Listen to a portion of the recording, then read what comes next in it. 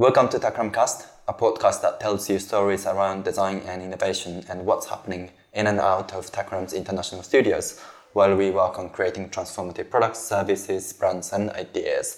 I'm your host Yosuke Ushigome, and joining me today from our London studio is Matthew McCoy. Hello there. Matthew, you're new to Takram. You joined actually beginning of September. Do you want to maybe give you a little bit of intro of yourself? Of course. My name is Matthew.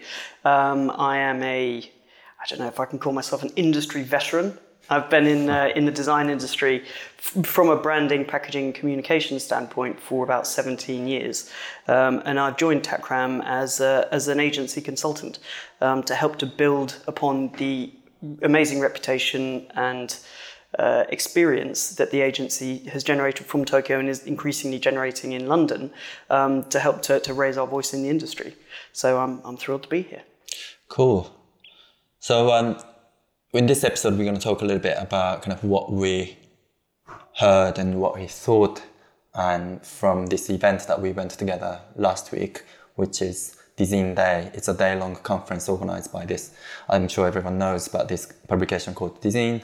And that's, I think, one of the biggest design publications, online publications. Mm-hmm. And but first and foremost, I think the biggest tone and biggest issue, the biggest things that they were talking about, I think was by far the sustainability and other environmental issues.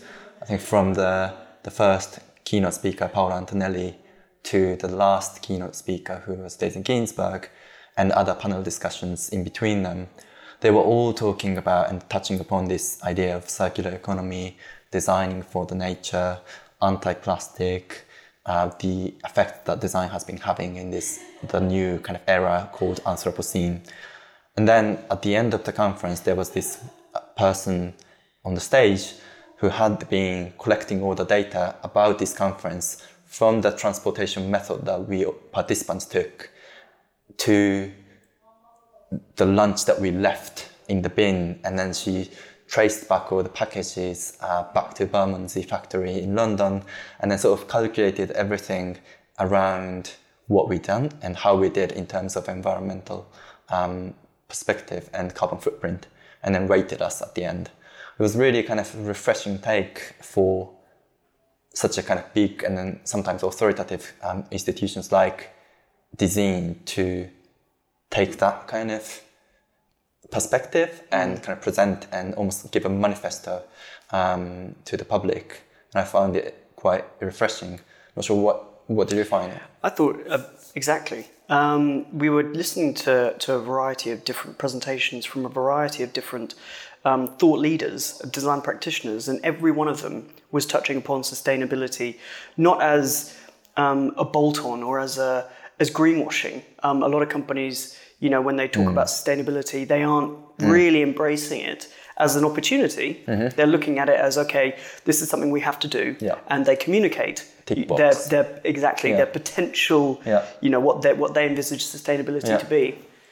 Whereas, the conversations were all around what does sustainability actually mean from a design standpoint, and how can you approach the more environmentally positive action from a very product-centric kind of or human-centric point of view. Yeah, definitely. I mean, that series of lectures definitely made me think how we are doing at Takram. Yeah. We are by no means kind of any kind of good people in terms of environmental friendliness. We in Tokyo Studio we use kind of plastic bottles and all the rest of it. And I've been kind of trying to sort of incorporate the ideas around kind of conserving or like a kind of being good to the environment and nature into our daily practice. But that day definitely made me kind of wanting to act upon it. Yeah. No, I think that's a really good idea. The lady that did the analysis of Design Day, Sophie Thomas, her agency, Thomas Matthews, is a communications agency, predominantly focused on communicating upon positive impact, and helping companies to better articulate what makes their activities sustainable, healthy, natural, whatever it might be. And I think your idea of taking inspiration from the way that Sophie approached the analysis, the impact analysis of that day, and applying it into how we work, I think is a really great idea. It also, I think it touches kind of what the last keynote speaker, Daisy Ginsburg, talked about, what is better, and for whom and who's better is it that we are designing for. Because all the metrics that we have been basing our designs on and ideas on, they were either, creatively nice looking, to aesthetically pleasing, to more kind of financially viable. But there's got to be kind of another axis added to it, or like even kind of replacing the existing one, which is going to be kind of this environmental kind of goodness. And how is this idea going to be contributing to human survival or nature survival in good way or bad ways? That kind of consideration has to be done in the coming design practices. Yeah, absolutely. I mean, the question of what is better. You can design something that looks visually great. You can design something that communicates to a human, but that's only looking at it from the human perspective. And it was really interesting the way that she kind of pulled it right back to say, it's not just that perspective you need to think about. It's, the perspective of, yes, people, but then looking at world, the world impact, the sustainable impact, then nature, how are the activities that we're undertaking impacting upon the different species that live on this planet. I think the important thing to kind of note is that awareness doesn't necessarily force us to design everything that we design to be perfectly good to everyone and every species on Earth, right? That is impossible. I think it just asks us to be aware of the fact that the thing that we are designing, and then thinking the fact that this is better for something, and then you just need to be aware of this better thing can harm someone or some species or someone in the very same person in the future. So that kind of more sort of holistic and view towards what you design is sort of required and also communicated to the customers, whether it be like direct consumers or the client organization that we are helping with. I mean, I thought that's absolutely the point. You can't design for everything and everyone. You are going to have an end user that you design for, but then you've got to be cognizant of the impact of what you're designing, how that might impact other perspectives. There was sort of kind of underlining tone of the vision that typically tech companies from Silicon Valley tend to sell, which is like, if you use this product and if you use these services, then the world is going to be saved. And that kind of tone, that sort of singular sort of perspective was very much criticized. Not like explicitly, or in some slides like very, very explicitly, but sort of the underlying tone of this kind of introducing sort of plurality into the future visions and all that sort of thing was sort of kind of everywhere in the lectures.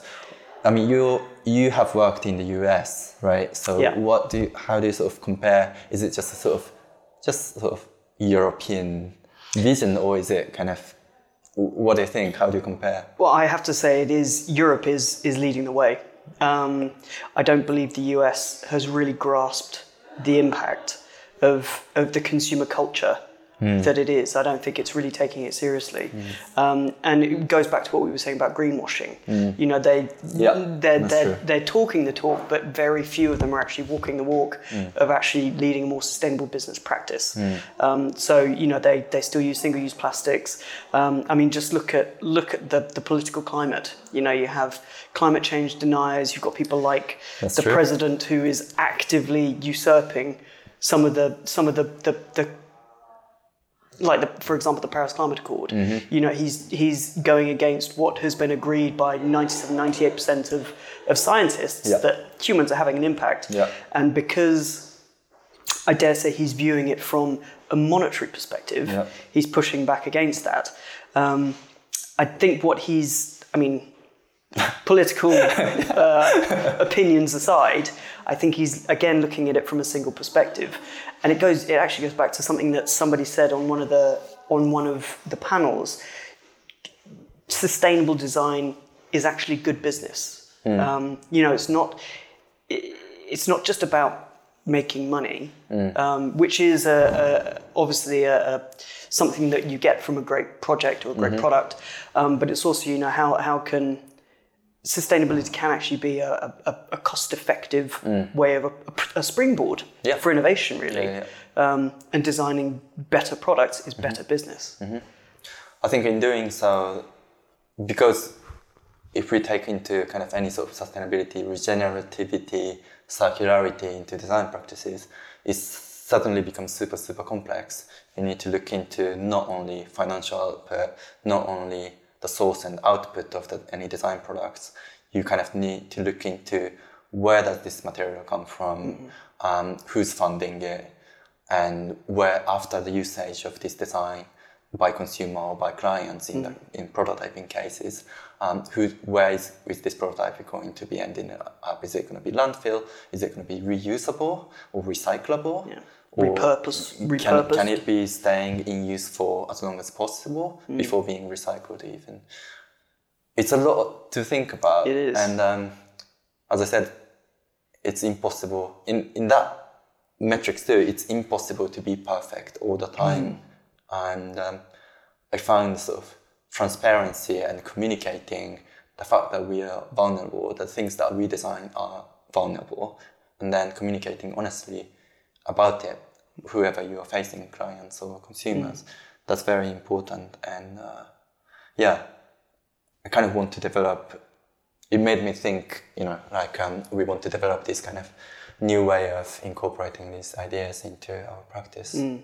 I think that's the right thing to do, not just from an environmental standpoint, but from, you know, the growth and the positioning of the agency. You know, I think if designers who really work at sort of the future end of vision making, you know, we're looking at the future, designing stuff using the technology of today for a very accessible, very real future world. You know, if we don't take the lead in doing this, who else is going to do it? Governments aren't taking responsibility. You've got somebody like Greta Thunberg. You know, she's making great impact from a raising awareness. Exactly, raising awareness. But she's not actually doing anything. That's, you know, if you look at it, she's a single person. She can't really do much apart from use her voice to raise awareness. Whereas which she is doing. Absolutely. She's a fantastic individual. I have a lot of respect for her. But from an actual doing standpoint, it needs to be an agency that has the ability, or it needs to be an organisation or a group of people or a group of businesses that have the opportunity to do things better. I thought it was quite interesting. The conversation, you remember the conversation between Richard Hutton and Andrew Morlett, who was the CEO of the Helen MacArthur Institute, and they were talking about an interview that was conducted with Paul Polman, who is the ex-CEO of Unilever, and he was pushing back against using glass and saying plastic is the way forward. You know, it's the right material because the melting down and recycling of glass uses so much energy. And it was really interesting, and it's taking it right back to the production process where if your energy is generated from a sustainable source, then the cost of that isn't an issue. You know, if you're using solar power or wind energy, which is very cost effective, the recycling of glass and the use of glass is a much more positive material. I saw one tweet on Twitter saying, I think it was a tweet from Julian Oliver, and an artist that I really admire.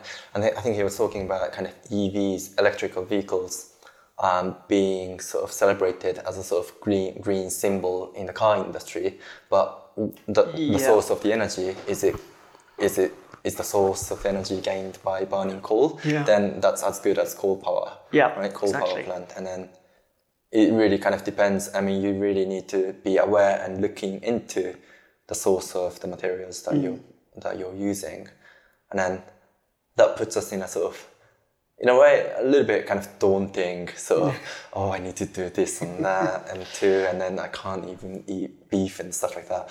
But I think that's in a way kind of new opportunity for designers to design in new ways, and also in a way kind of we have greater power in designing these new things in the right way. Yeah. And we have a sort of privilege to be so sort of kind of talking to people and organizations who are creating those products and services. So I think it's definitely exciting opportunities and times ahead. And as I said, we at Takram would like to be sort of contributing positively to that. Yeah. I mean, it goes. What was I thinking? About you touched upon transparency in sustainability. Electric vehicles. How are they actually charged? Does it come from coal-fired power stations, for example? One of the presenters was talking about the emerging economies and how if they can take a lead, then the first world economies have no excuse not to be taking the lead. And they specifically talked about India. And the Indian government has, because of the environmental impact, but also because they know that they can generate electricity and power through sustainable sources much more cost effectively, they have actually cancelled the development of 13 coal-fired power stations. I thought that's a brilliant kind of statement from the Indian government, whereas the UK government has just turned around and opened its first deep coal mine, or just signed off its first deep coal mine, which is taking a massive step backwards. Because yes, electric cars are great, but if the energy is actually being produces more global warming, they can be as good as where the exactly, it can only be as good as the source. And that kind of goes, again, it's about that transparency. Kind of goes back to, you and I were having a conversation about Elon Musk. And, he's got this vision of the world being powered by sustainable energy within the next 20 years. And of course, his Powerwall is going to be the central aspect of storing all this electricity. But if you look at the damage being caused by lithium mining in the Altiplano, Chile, Bolivia, the destruction of that natural environment just to get to the lithium to power his power, or to support his power walls. I mean, and he doesn't talk about that. So it's yes, he's a green visionary, but it was also greenwashing. Totally. Well, there's a lot to do. It's a lot to do, and I think your idea of auditing the waste impact from our project. That was really interesting, wasn't it? These little steps that we can take as individuals and as business that is going to make all the biggest impact. If we all start veering in whatever way that we can, if we all start to take those positive steps, then the world will be a better place. Better place. Better. For whom? That's the question we need to be asking.